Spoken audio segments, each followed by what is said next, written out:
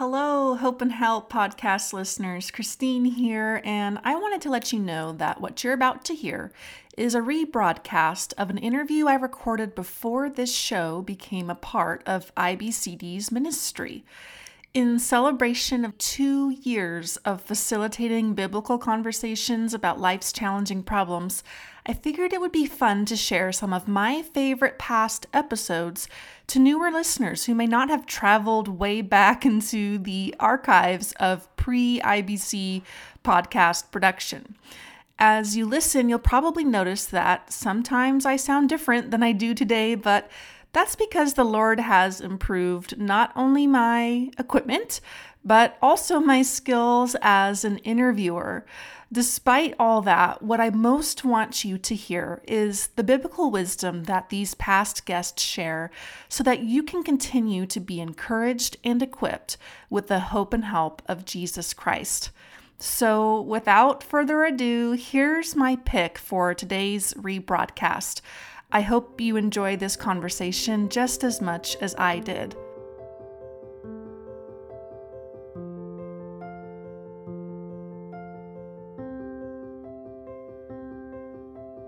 Hey friends, I'm Christine Chappell, and you're listening to the Hope and Help podcast from IBCD, where we host biblical conversations about life's challenging problems. In this rebroadcast, I chat with pastor and author Zach S. Swine about hope and help for the depressed Christian. For more information on today's guest, as well as the topics we discussed today, visit ibcd.org/hope and help, where you can access notes from today's episode and browse related resources from our digital library.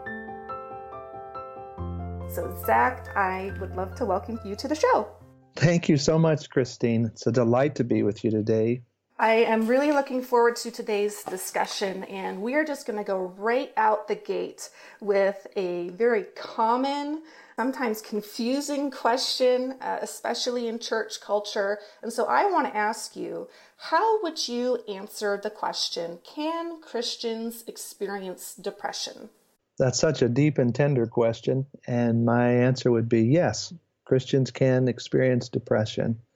And the reason is because the Bible sets in front of us people who loved God and who experienced depression. So now there's a great deal to say about what depression is and the various aspects of it and nuances of it. But as you walk through the scriptures, Job or the psalmist David, other psalms that are given to us like Psalm 77, Psalm 88, or Elijah, or our Lord Jesus, as Charles Spurgeon, the great pastor and preacher, pointed out, our Lord Jesus, Spurgeon said, experienced mental depression in the Garden of Gethsemane. And so we just have language from the scriptures themselves and people who show us what it's like to feel the intensity and pain of dark sorrows in their life. I think that has really come across in your book, Spurgeon's Sorrows, and the way that you weave in the experience that Charles Spurgeon had in his own life with crippling depression, and the way that you write about it and communicate it to those who are reading really comes from a place, it seems like, where you have personally been affected by depression. Could you talk a little bit more about that? Yes. Well, Spurgeon himself gave sort of three sources of depression. There was a spiritual kind of depression. There's a depression that comes from circumstances in our life, trauma that we've experienced, and depression that comes from our body as a part of the fallen world and the makeup of our body. And I'd say that I certainly have a temperament that's more melancholy, and the strength of that is certainly able to see dark things and imagine difficult things that people go through, but it also means that I can get fixed upon seeing what's dark and sad as well. And then what intensifies that is just circumstances in my life, a number of relational challenges of having grown up in a broken home, like so many of us. I grew up in a home with 3 divorces and 5 marriages. And so that in itself and all that comes with it, as everyone tries to navigate that kind of scenario, brings with it lots of different kinds of pains. And so circumstances in my own life, and I experience anxiety. So anxiety and depression are different, as you may know, and anxiety is something I experience a great deal and can have seasons of anxiety attacks where it just feels like, you're either your whole body is reacting in flight mode as if there's danger, and you feel like you're going to either die or pass out or go crazy. And of course, you're not going to do either one of those things in that moment. It's your whole body signaling for you that you are feeling threat. And so that combination of depression and anxiety for me has been so humbling, and it's opened my eyes to parts of the Scripture as you look to God and see what He would say. And I hope it's helped me experience something of our Lord's empathy for the downcast and the weary and the heavy laden. Sometimes when we're going through those seasons of depression, one of the things that can maybe exasperate it or just make it a little bit more a burdensome experience is the reactions that we get from the people who we turn to for help. I think for the most part, it's not necessarily that people are meaning to be harmful in the things they say or do in response, but would you talk a little bit maybe about how the Bible would give us wisdom pertaining to ways we can help or approach people who are feeling depression? In your book on Ecclesiastes, you talk a bit about the simpleton, and then there's the fool, and then there's the wise sage, and these are biblical categories. How would a simpleton or a fool or a sage respond to someone walking through significant despondency? Yeah, we just experience a double wound, don't we? We have the darkness and sadness, the abyss, the dungeon, whatever it is for us, however we describe it. We have that, and then we have people, well-meaning folks, telling us just to have faith or to look on the bright side. And why is it that we have a hard time weeping with those who weep? Rejoicing with those who rejoice, weep with those who weep. We struggle to weep with those who weep. And part of it is because as Christians, we're less familiar with the wisdom literature of the Bible. It might sound strange, but we're more familiar with, if we're a Christian in a Protestant church, we're more familiar with bits of the New Testament and the prophets, but we don't know a lot about the wisdom literature. And so Job and Job's friends, and it's an entire book in the Bible devoted to showing us harmful helpers, people who quote God rightly, but in all the wrong ways. And even though we have an entire book that shows us the misuse of help, we're unfamiliar with it. And so that's part of it. And as it relates to those wisdom literature categories, you might think of it this way: the simpleton or the naive, when we're tempted to that, we rob people of their tears by, instead of weeping with those who weep, we give trite slogans to those who weep. Or we get impatient and tell people to, here's some milk and cookies, here's a nice day, you should be happy now. And so we rob people of their tears because of our own insecurity with them. We're afraid to go deep. We're afraid of an unfixed thing. We don't know how to trust God with something that's not fixed right away. We don't know how to trust God when there's no immediate gratification. And so really, we're trying to tell a person to stop feeling sad so that we feel better. And a simpleton does that. And a foolish person is a little different. They rob us of our tears too, but they do it with a reactivity, almost an anger, an emotional guilt trip. And instead of weeping with those who weep, they admonish those who weep, or they try to correct those who weep, or they try to teach those who weep. And all of us just struggle to do this basic teaching in Christianity, which is weep with those who weep. And part of that I'm trying to suggest is those of us, so many of us are just earnest with the Lord. We don't want to hurt someone who's down in the darkness. We don't want to unwittingly contribute, cooperate with the accuser of the brethren, but we do. And a part of it is because we're just unfamiliar with these wisdom portions of the Bible.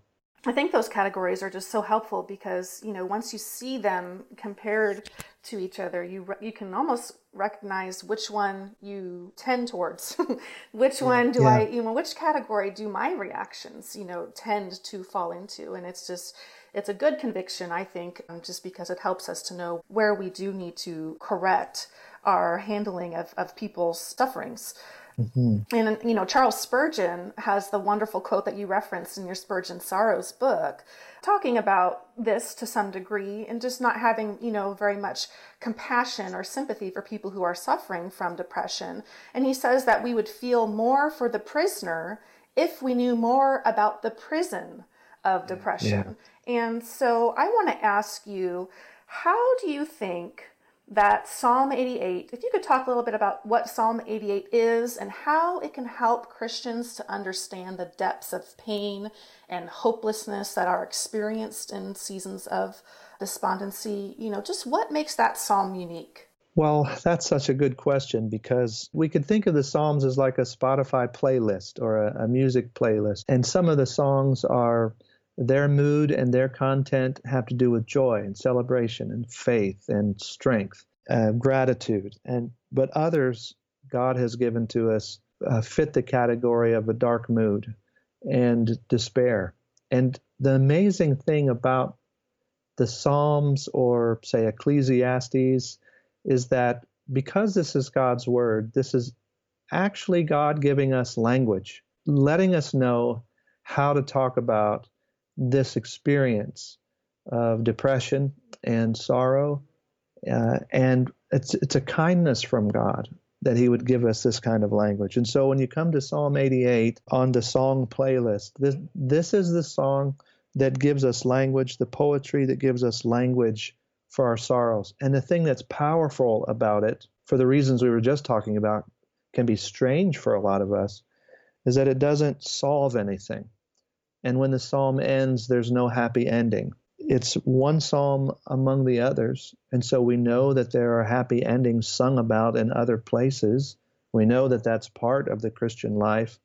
But this psalm from God is his kind and tender reminder that some days, some seasons, we sing songs to him and we experience absence. We don't have answers. We feel as though we woke up in the morning, we cried out to God, and we go to bed at night, if we can sleep at all, and it's just as dark as it was. And the fact that God in his word gives us a song like that, gives us language like that, not only shows us his kindness, but it also shows us his knowledge, his awareness that this is one of the many experiences of life in the fallen world. And by doing so, he lets us know that this is not a surprise and that we need not be alarmed. The Lord has given us a scenario here, and that if we find ourselves experiencing it, we know now how to cry out to him, and we learn with him how to wait for him. And that's why a psalm like this, or the story of Job or Ecclesiastes, can be so helpful. And in this psalm, he also gives us language for the harmful helpers we were just talking about, the double wounds, because part of the language is even our friends don't get it and are hurting us. And the final thing that, for our moment, that's amazing about this psalm is just that this person with their depression continues to set it before the Lord. And even though they don't feel the Lord's presence, they set it before him. Now, if we were watching that as a movie, we were watching someone in their living room cry out to a God they feel is absent and yet continue with tears and agony and a sense of despair to entrust all of that to the Lord, we would say that looks like faith. That looks like a person expressing faith. The person themselves doesn't feel that way at all. But anyone who can entrust their felt sense of God's absence to God as if he's present, it looks like ugly faith, but it's faith nonetheless. And actually, a person that Psalm 88 expresses actually might have more faith. It takes more faith to do less. That person is taking more faith to deal with the prison that they feel Whereas I might, because if I hadn't experienced that kind of prison, I would say, oh, just quote this verse. Here's 2 verses. Call me in the morning. It'll all be better. But then when I read this experience, I can sit back and say, oh, wow, God is teaching us through Psalm 88 about the desertion that some of his people will feel as they go through this life in the fallen world, and what faith, ugly faith, looks and sounds like, and how we can sing like this even when there's no happy ending or no tied up bow at the end.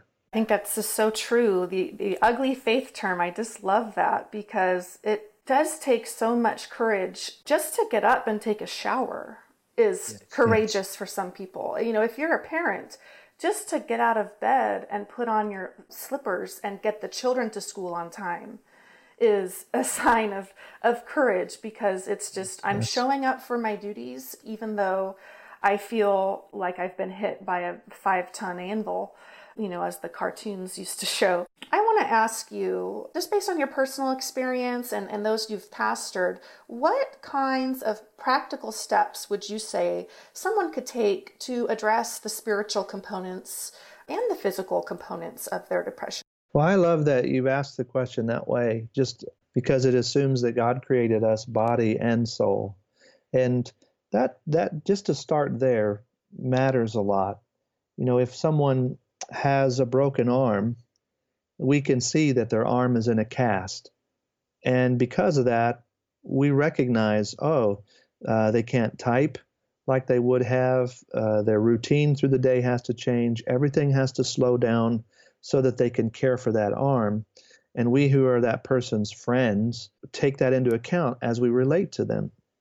Well, depression is like having a broken arm, but that no one can see. Or it's like having a disease inside of us, a wreckage inside of us that is debilitating, but no one can see it. And if we could see it, we would take steps, body and soul, for healing and help. Practically speaking, on the physical side of things, seeking a medical help with a medical doctor, taking a look at my nutrition, looking at my sleep patterns, or lack of sleep patterns, exercise, medicine, medicinal help, being able to see God's creation, the physical world, the physicality of a friend.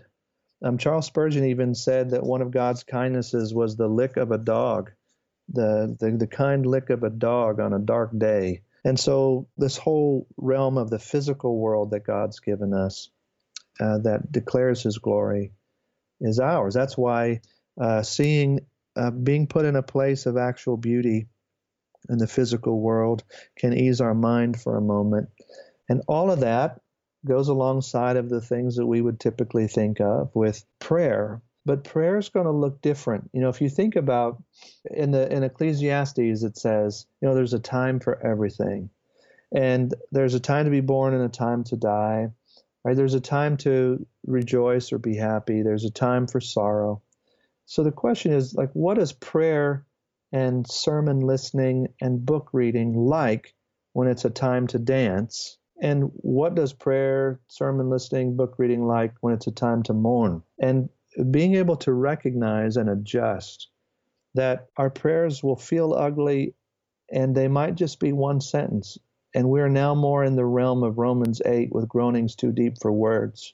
And we're trusting the promises of Christ that we're not heard for our many words. And being able to listen to a sermon or being able to read something now comes in much smaller chunks. If we were in the hospital with a physical ailment and we knew we had to just chew on ice or we couldn't eat, or we just had to eat the smallest amount of food because our bodies couldn't handle the food, everyone would understand that.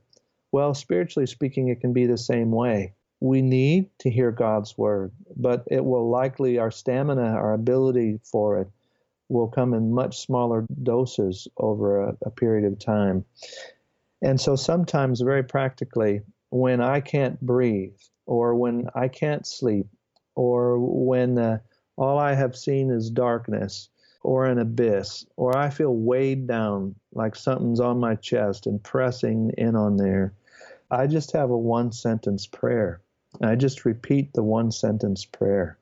And it could be something as simple as, the Lord is my shepherd, I shall not want, or Lord, you are with me. Lord, you are with me. Or sometimes I have prayed, my breath belongs to you, Lord. You govern my breath. My breath belongs to you, Lord. I need to breathe, and you're the one who gives it. My breath belongs to you, Lord. And that's all I could pray, is just one bit of a truth from his word about the thing I was going to. But I think that when that's happening, we really are doing that New Testament teaching of casting our cares upon the Lord because he cares for us. It's just that there's a groaning too deep for words. It comes in smaller doses. And so we might need bigger doses of being outside in God's creation with a company of friends and good rest and food. We might need bigger doses of that in God's world and smaller doses of a sermon or his word. And I know that can sound strange to some, but I'm following Charles Spurgeon here and recognizing that we're in God's world, and he's given all of his creation, what theologians call general revelation, as well as his written word, which theologians call his special revelation. God's given all of that for our help and healing. Well, let me ask you now, how did, you talked a bit more about your experience just now. How did God's word minister to you as you traveled through despondency? So to begin with, beginning to realize that Jesus is not an optimistic, how would I say this? Our Lord Jesus isn't an American. Like he doesn't, in the fullness of his humanity, he didn't speak English. He is not bothered by sadness or lack of productivity, lack of efficiency, the way I am as an American. And so coming to terms with who Jesus is and continuing to untangle that from sort of American ways I've put upon him or Western things I've put upon him is a beginning. And the fact that he's called a man of sorrows has been a real help to me. And he's acquainted with grief. And so when he says there in the Garden of Gethsemane, he is weeping and sweating like blood. And Charles Spurgeon said that sometimes a person in depression, the crucifixion of Christ is not a help to them. Now, he certainly believes this ultimately, but experientially in the moment. And the resurrection of Jesus is not a help to them because he seems far away. What is a help to them is the Garden of Gethsemane, where Jesus is there, left by his friends, alone, surrounded by darkness, accusation, devilishness, temptation, looking at death and crying out. And Spurgeon said that in that moment, Jesus is not the one, he's not the general at the back of the army telling everyone else to go forward. In that moment, he's the general at the front of the army, and he's gone first. And he has entered depression and sorrow and anxiety and suffering and pain of soul before he enters the pain of body on the cross. And to see our man of sorrows in that way as our fellow friend. Spurgeon said it this way: sometimes it's our fellow friend in the Garden of Gethsemane that is of more help to us than even contemplating the cross or the resurrection in that moment, because we realize that he's with us. And that brings a new meaning to Emmanuel, God with us. And so that's a beginning, is beginning to see our Lord Jesus as a man of sorrows acquainted with grief. And that changes everything.